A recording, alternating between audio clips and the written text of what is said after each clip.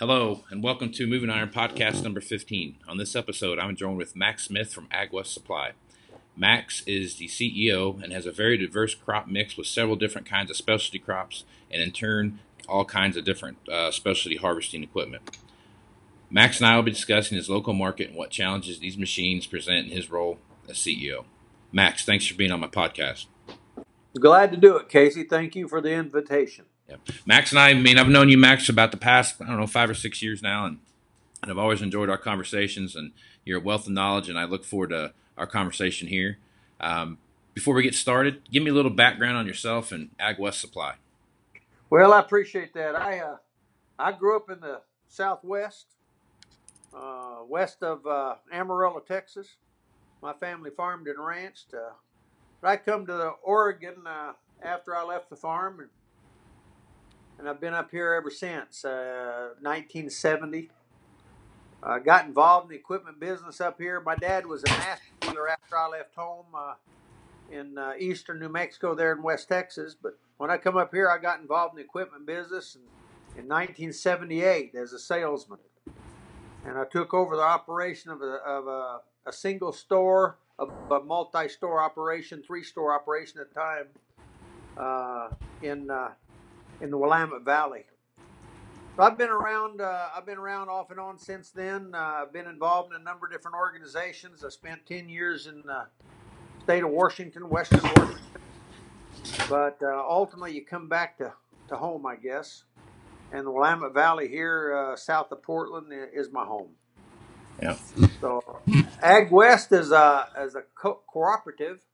It's owned by the farm base. I'm the CEO, GM, and I answer to a board of directors elected by the farmers. And there's 7 of them, and they serve 2 3-year terms, and then they have to lay out. So I'm responsible to them. AgWest was developed and started in 1932. Started out as a fuel company, and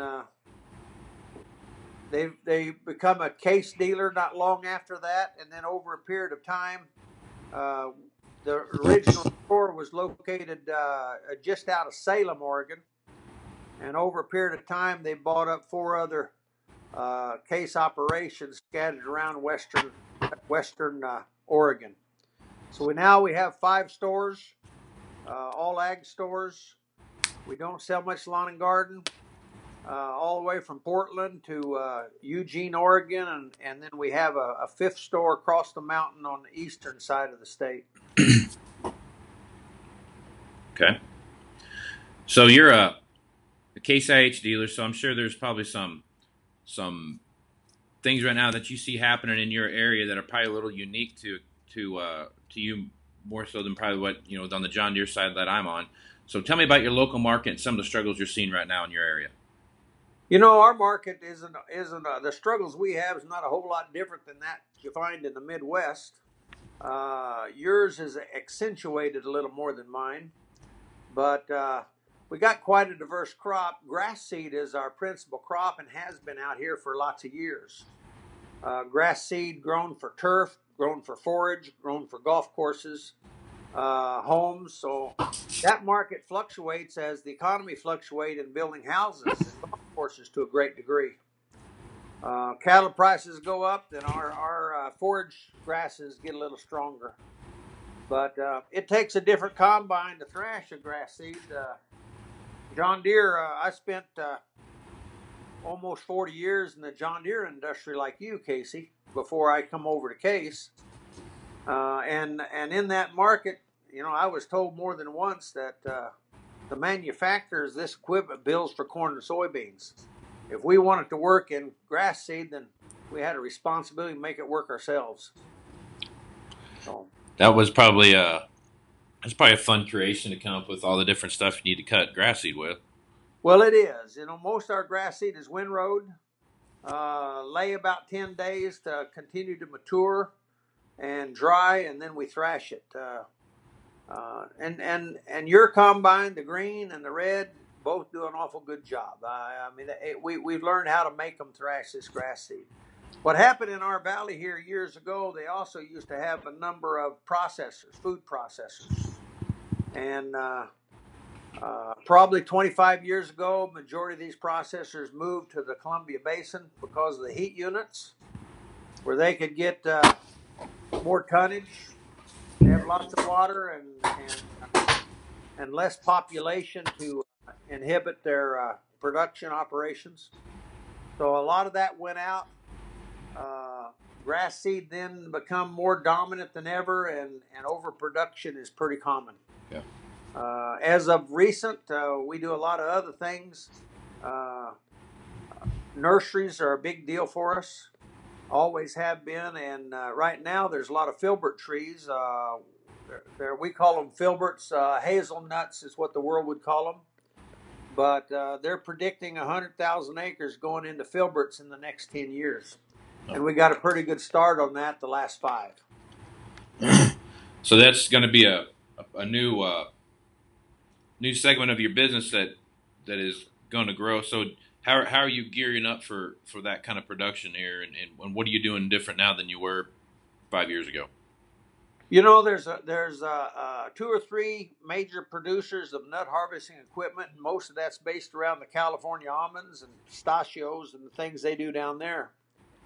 In the hazelnut business, we grow them close together, and they canopy up, and we grow them with a dirt floor so we could sweep and vacuum. And it was hard to get into that business, find a line that was open, and so we married the local manufacturer. That it's been a process to get involved because he started producing a product that wasn't proven, and we took it on to help him develop it. And we've been there 3 years now, and I think we're going to crack the nut, so to speak. But we got to get into that business. The hard part is we're taking out of tillage. We're taking out of production ground we've tilled for years. And so in the grass seed business, there's 2 kinds of grasses. You got a perennial, and you got an annual. And as we've moved to perennial because of the change of the production to a more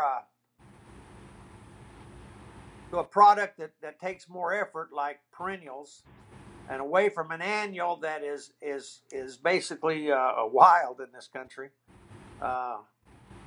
you lost production, you lost ground. We used to till every acre every year, and then as perennials took over in the grass seed business, you don't till them but 5 or 6 times every 5 or 6 years. And now with 100,000 acres going into nuts, that nut production take this ground out for 25 or 30 years. We got a lot of wine, grapes went in, and that's taken out a lot of ground, and so it's changing the look of our business tremendously. So you're basically going through a whole transformation right now. Like your entire crop mix, for the most part. I mean, I'm sure there's still going to be some very stable crops that you're used to seeing time in and time out be there, but for the most part, you're kind of going through a bit of a transformation now. It is, and it's been going through that transformation for 20 years, but it's becoming more pronounced and more prominent than it has been in the past. Okay. So that's got to give you a little bit of excitement then. I mean, there's going to be some new opportunities for you that pop up out of this. There is. There's always, and you got to look at the glass as half full, not half empty, but there's always going to be some opportunities for us. And what we got to do as an industry is we got to embrace it. One of the struggles we have in this country is the manufacturer does not build for our product mix. Right. Again, they build corn and soybeans. And so we handle a tremendous amount of short lines. We handle a tremendous amount of variety of product that is only used in certain areas. For years, all our combining is based out of a windrow, and so we're pickup heads. Mm-hmm. We grow very little grain in this country because of the ground is so wet. But that makes us a little different. Now, in one sense of the word, it protects us. In another sense of the word, it compounds our issues. When we sell windrowers for the grass seed, we got to sell them stripped down without conditioners. Right. What that means is all our used windrowers got to go right back into our market. Yeah. And you can't go out of the market and bring in product uh, because everything's got a conditioner on it. Yeah. So that is unlike like my area where if I have a machine come in here, I have pretty vast area to go out and try to source that and try to find somebody else to take that machine. Whereas you're kind of stuck with what you got, and you got to learn how to remarket all your stuff pretty much back into your geographical area. It's very difficult to push equipment east for a number of reasons. First of all, you got more equipment east in any given state than we got in the Northwest. Right. So you don't need our equipment. You got lots of equipment. The other thing is it's so specialized that to a great degree it stays here. Yeah.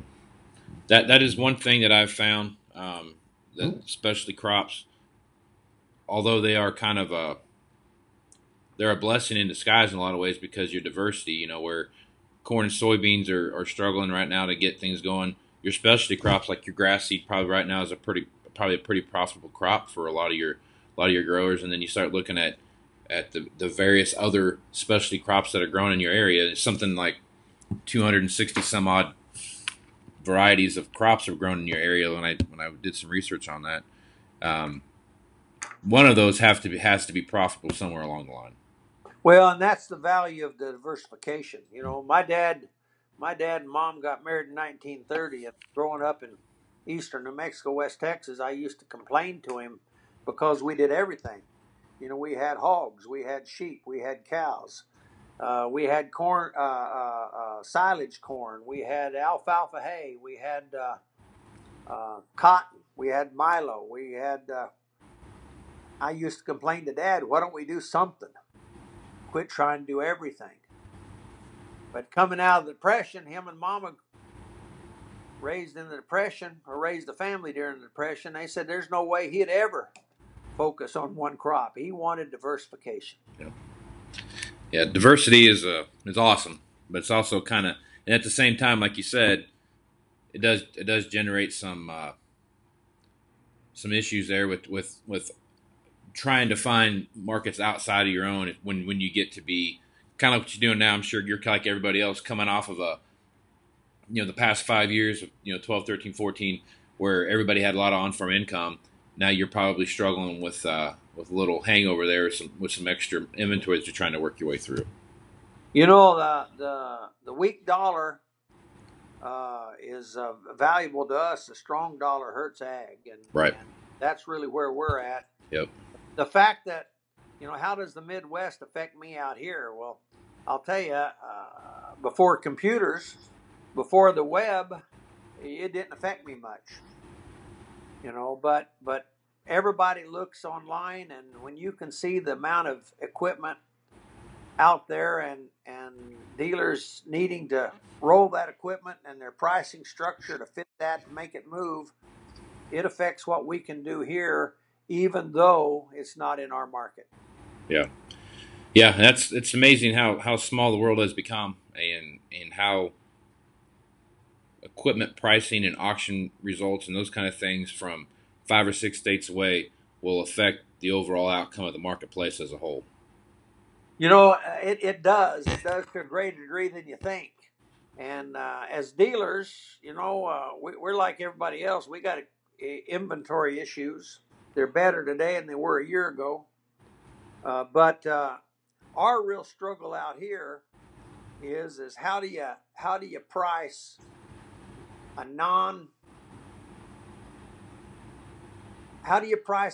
a piece of equipment that only is used out here? Right.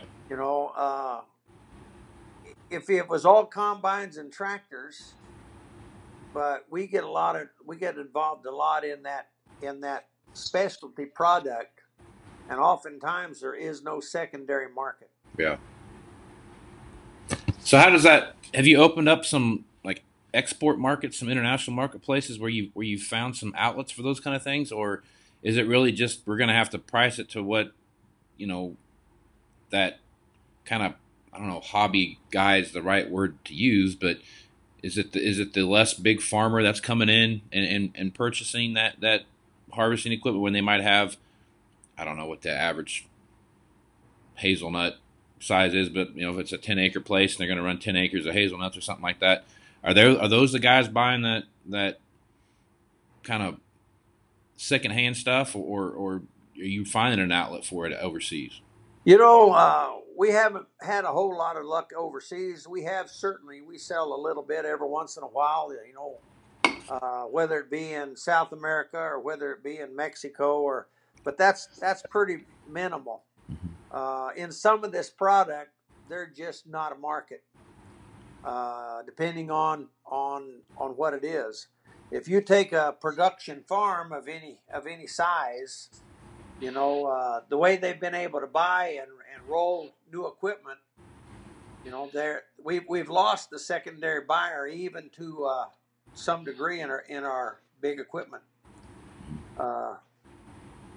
So one of the things, the mud rolls like the John Deere's used and some of the other manufacturers use, they've been very difficult in the West. We can't get the hours on them. We can't depreciate them enough through a season to make it work on the backside. It worked okay when there was a handful of people doing it, and you could market outside of your area. But as these dealers have all consolidated and got bigger, we've allowed the manufacturer to push us to do things based upon market share. Yeah. And they've created backside pay rather than the front side pay that has fostered us in doing that. And what you really done is you have forced, the industry has forced the smaller dealer out. And as you see now, the bigger are getting bigger. Yeah. No, and that's definitely something I see happening right now, is that there's definitely and it doesn't matter what manufacturer you are. It doesn't matter if you're Case, John Deere, New Holland, whoever it might be. They want bigger dealers, and they want to have guys that are going to be more financially stable, more capital, those kind of things that all come along with size, and they're looking at a bigger footprint. They don't. I get where they're coming from. I understand what they're doing, and it makes sense what they're doing. They have, like you said, doesn't matter what color you are, volume structures and those kind of things they're all there. They're to favor the bigger dealer group because of the speed that you can get to as far as dollars go, to get a bigger volume check. That initial nut that you have to get past, you can do that a lot easier when you're bigger. Yeah, absolutely. Yeah, and but the same thing's being said. I mean, dealers, and I really think manufacturers are forcing dealers to get bigger because the number of farmers that we have are getting less, and the farmer operations that we see out there are growing to where they might be. Here at 21st, we have a pretty big AOR that we take care of, so we don't have a lot of overlap between, as far as farm operations go, overlapping between various dealer groups. But if each one of our 15 stores were individually owned and operated, there might be one farmer that would go to see 5 or 6 different dealerships, and that doesn't really create a very good working environment for the neighboring dealers or for the farmer, for that matter, because not one of those dealership groups have a way to really support that one big customer, and it covers that big area. That's right. That's exactly right. So I think there's going to be, and I think as that grows, I think we're going to, this is my, Casey Seymour's crystal ball, which is foggy most of the time. I think that as dealerships get bigger and as farming operations get bigger, there's going to be less and less big multiple role discounts that we've seen in the past. I think it's going to be a smaller discount because there won't be the secondary marketplace to take, 15 combines and 15 row crop tractors and 15 8Rs and 9Rs and whatever it is that you're taking out there. I just don't think that's going to be there. Moreover, I think there's going to be people at these operations that are going to be dedicated to inventory management, and they're going to be looking at other options besides the typical trade that they're used to doing now at inventory. Something I see you guys able to do in the Midwest that we can't do is take advantage of the auctions. Now, it appears to me, and again, I've never farmed in the Midwest. I've been in the West or the Southwest my whole life, and not been in what they really call the kind of farming you're experiencing out there. You know, I was told by John Deere 30 years ago at a meeting in the Midwest that I was complaining because Deere was not catering to our niche markets in the Northwest. And one of the boys stepped up and said, "Max, you don't understand. We sell more equipment on an annual basis into the state of Minnesota as John Deere Company than we do in the state of Oregon, Washington, Idaho combined." Yeah. And they're going to cater to that big market, rightfully so. You know, you're going to cater to one that's generating your dollars. And so they will never cater to our niche markets. So you figure out how to do it different.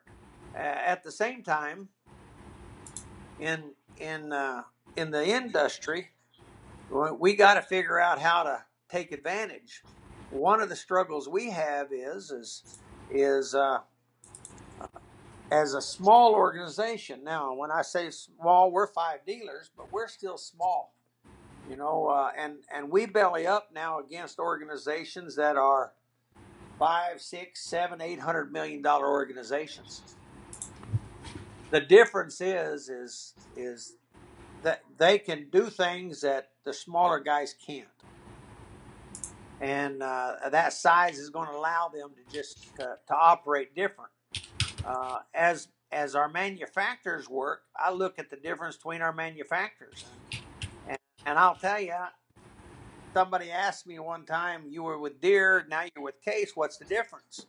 I said, "I go to meetings between those two organizations. If I close my eyes, they're preaching the same stuff.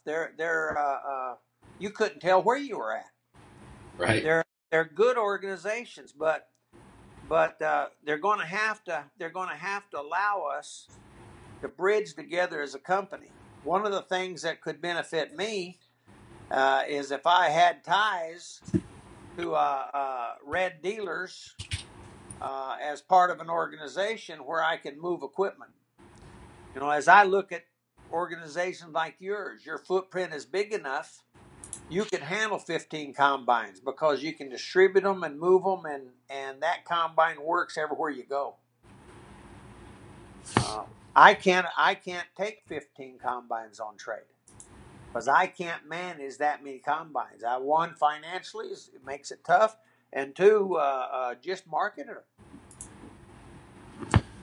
Yeah, that's and I think a lot of guys are realizing that now. I've talked about on this podcast several times where the washout cycle is so important to me, and understanding what that looks like and how long you're going to hold a segment of equipment before by the time you sell a new to you sell out of the last used one and just collecting cash at the end, how long that takes and what that looks like. And back to your point there, understanding what you can and can't digest, and then if what you can't digest, how are you going to market that stuff so you don't take a complete bloodbath every time that you do it. That's right. And you're not making enough money on the front side to bleed that bad on the back. That's right. The industry has to change, in my opinion, and part of that change is, and it's driven that way by the manufacturer, is sometimes you're better off making nothing on the front side and controlling your cost and expenses and your opportunities on the back side than the other way around. Yeah, and I think you're right. I mean, that's exactly right. The front side profit that you make, that you show on the front side, a lot of the times is a made up fake paper profit that evaporates pretty fast when you start figuring in holding costs and write downs and all the other stuff that's going to come when you're not prepared for what's going to happen at the end. And that's why my approach here of late's really been kind of stepping back and taking a look at inventory from the perspective of, I'm going to look at the customers that trade stuff to us and how long we hold that equipment typically, and what our actual margin expectations are from that individual customer's machines that we trade in. And Do we typically hold it for a long time? Do we typically sell it fast? Do we typically make a fair margin, or do we typically lose a bunch? And then start trying to kind of slot that equipment into different categories of how we're going to approach that moving forward. In the Midwest, it appears like to me that the auctions have become a place to market equipment and a place for customers to buy good equipment. Yeah. In the Northwest, equipment auctions are junk auctions. Right. And everything brings a junk price, even if it's not junk, because it doesn't draw the buyers. One, don't have the volume of customers. Two, you don't have the volume of good equipment that go. Yeah. And so one of the advantages the Midwest has, and I got to figure out how we can take advantage of that in the Northwest, is as you guys use those auctions for a pricing structure, knowing you have a place to wholesale your equipment and knowing what that auction price is going to be. So you can set a price knowing that worst case scenario, I can go there. Yeah. I don't have that privilege in the Northwest. Yeah. So now if and when we grow and become and develop a dimension big enough that we can interface with some of that Midwest mentality, it'll work better for me long term. Yeah. Whether these manufacturers understand or not, created something they can't stop. Yeah. And that's going to be the merger and acquisition process. Yeah. As I look at our manufacturer in the Northwest, if I look long term, and I see room for 2 organizations, not 15 organizations. As the cost continues to climb, as the margins continue to drop, as the need to be able to move equipment from market to market, I can see from eastern Idaho to Montana to Seattle and the coast of Oregon, I can see 2 organizations, and I can see how that could work really well. Yeah. No, I think you're right. There is out here. It feels like to me that the auction market has become more of a retail centric environment. Not saying that that's bringing 100% retail pricing, because it's not, because dealers can offer stuff to the end user that they can't get anywhere else from an auction. They can't get extended warranties. They can't get low rate financing. They can't get all these different things that come into play, which doesn't allow you to get more than you would get at a typical auction as well. Other thing too, we take trade-ins, auctions don't. So we don't, that whole dynamic and how that works. But that being said, if you look at auction value and look at retail pricing, especially on the older stuff, I'm talking older stuff like that's that 2010 to 2014 stuff for the most part. There is a correlation between retail and auction, in my opinion, of somewhere between 10 and 15%. And you're kind of starting to see that kind of really sift its way through the marketplace, and it's the newer stuff that there's not enough comparables out there to really compare to. Just like every year that there's a 1-year-old model coming back in, but it seems like that older stuff is retail is not that far from auction, and which is kind of starting to set that footprint, that precedence that you see in the construction marketplace. If us as a dealer group would look at that right, we would start utilizing that auction price as our retail price too, and then those other items you segment them out and you sell those to the customers that want to buy them. Yeah.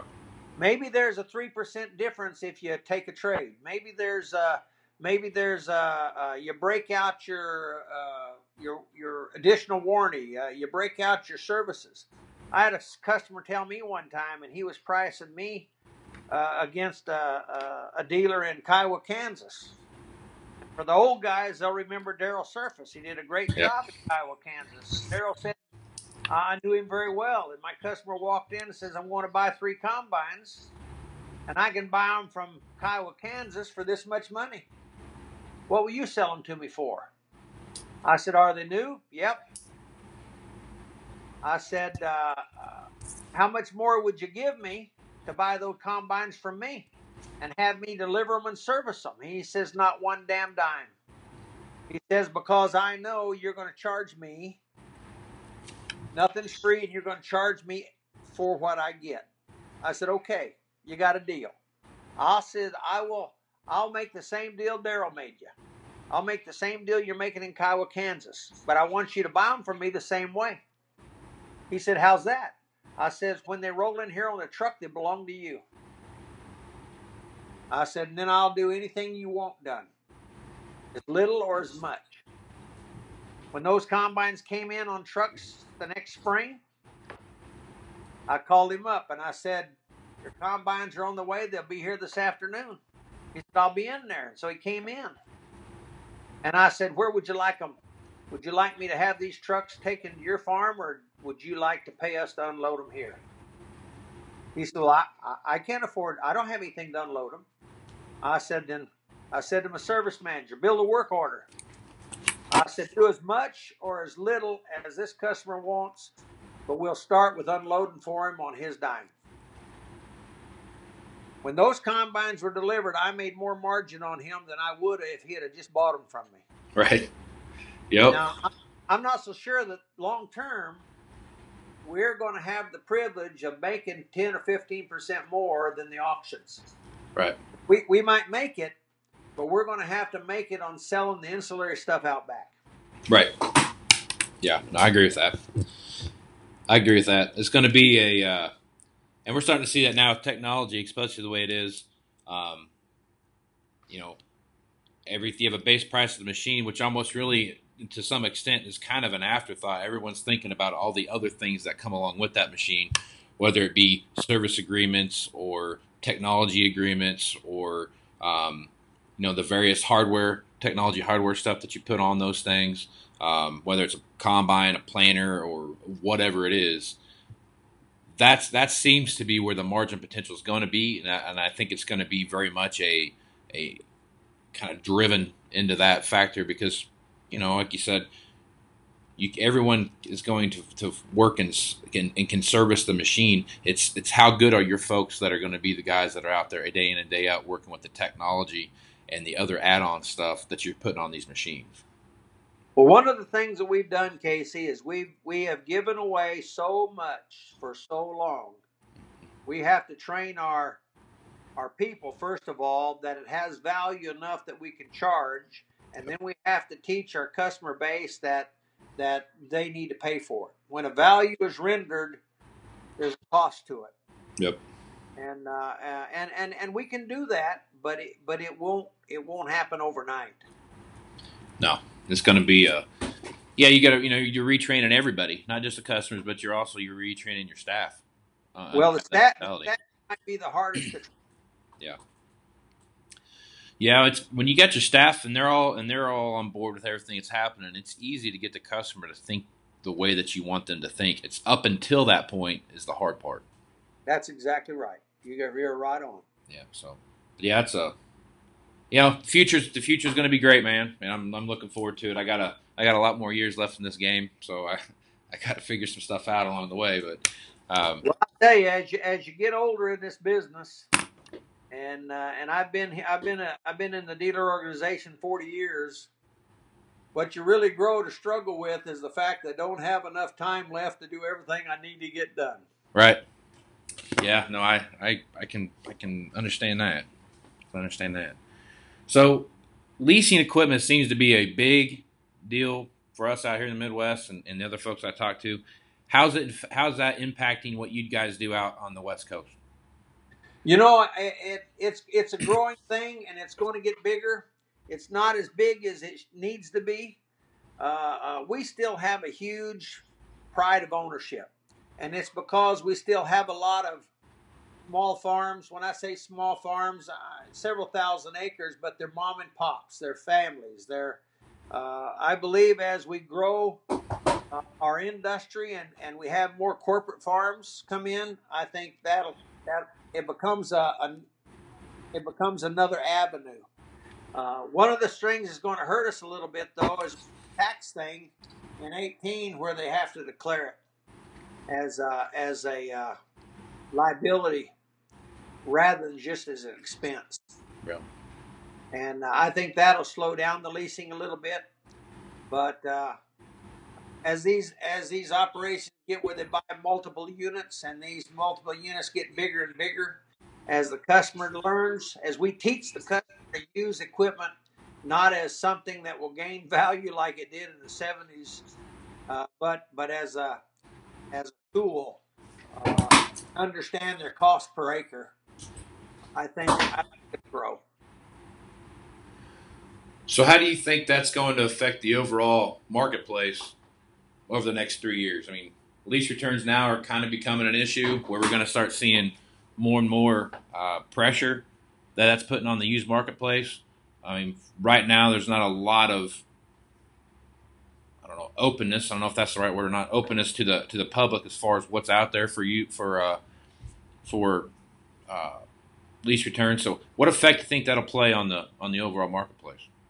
As your manufacturers or your finance people take on these leases, as they get these returns, if they've made a mistake in their residual values, and as they try to remarket these things, I think it's going to be a huge problem to the dealers. I got a friend in the car business the other day, and he said that in the next 3 years, there's going to be 5 million cars come back to lease returns. Now think about that in the U.S. market, and what will it do to pricing? If they're low-houred enough, it'll hurt the new pricing. Right. If you got inventory in your inventory, when those things come back online, you damn well better be priced in it right, or it'll bite you too. Yeah. And so I think leasing is a great tool. I think you better know how to handle it as they come back. The nice thing about it, oftentimes it comes back and it's the problem of the manufacturer, not the dealer price. That's the best part of it. Yeah. But as they grow in numbers, as that finance company dumps them, oftentimes back in your market, it will hurt your values. Yeah. I was at a conference not too long ago, and they were talking about that very thing. They had someone come in from the auto industry, and they were talking about, over the course of the next 2 or 3 years, how much that's going to affect the used marketplace with cars coming back in. And I think we're there. We're almost there with ag equipment, how that's going to have an adverse effect on how that's going to affect the overall marketplace. I think the difference between us and the auto industry is that we're definitely going to have. They've got some. They've lost.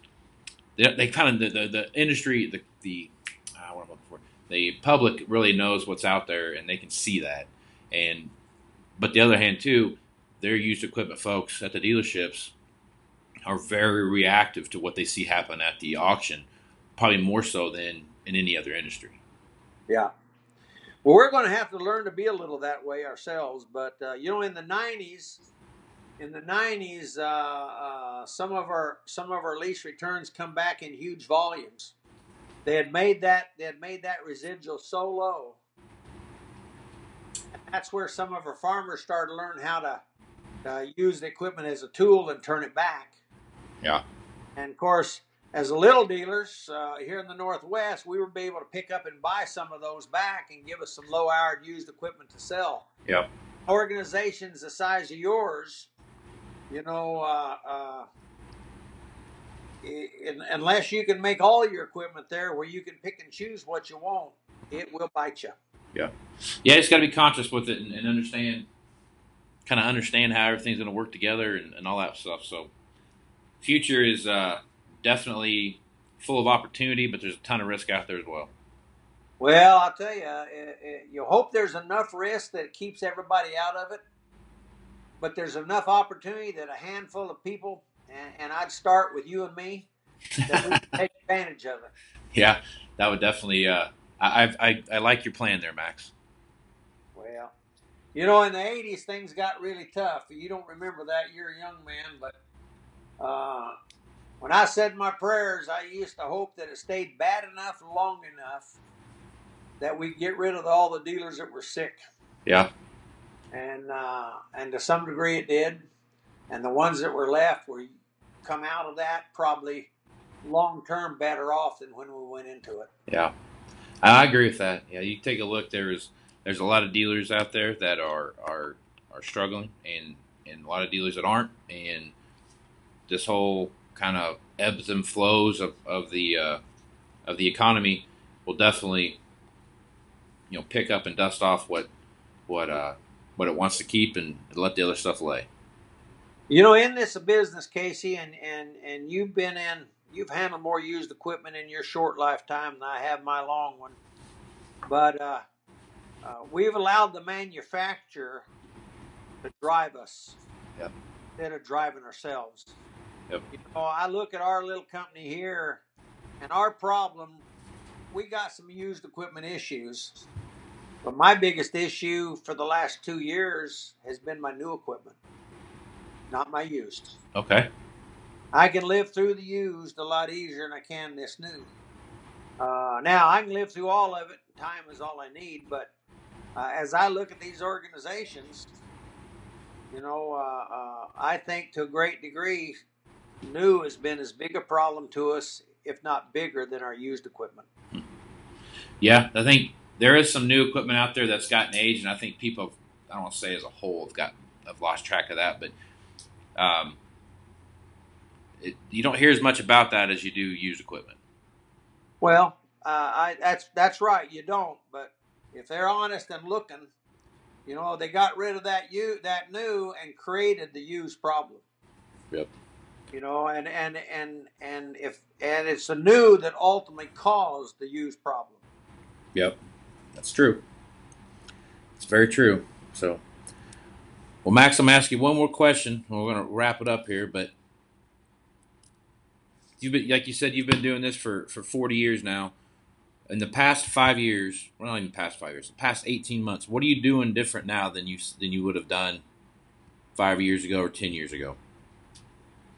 We're trying to make sure that we increase our turn. As I look around and I look at the dealers that I think are successful, and I belong to a 20 group, and I think there's an opportunity where if we can learn that turn, probably has more value than margin. Do you turn? Do you make one deal at 10%, or do you make 10 deals at 3%? 10 deals at 3%. That's exactly right.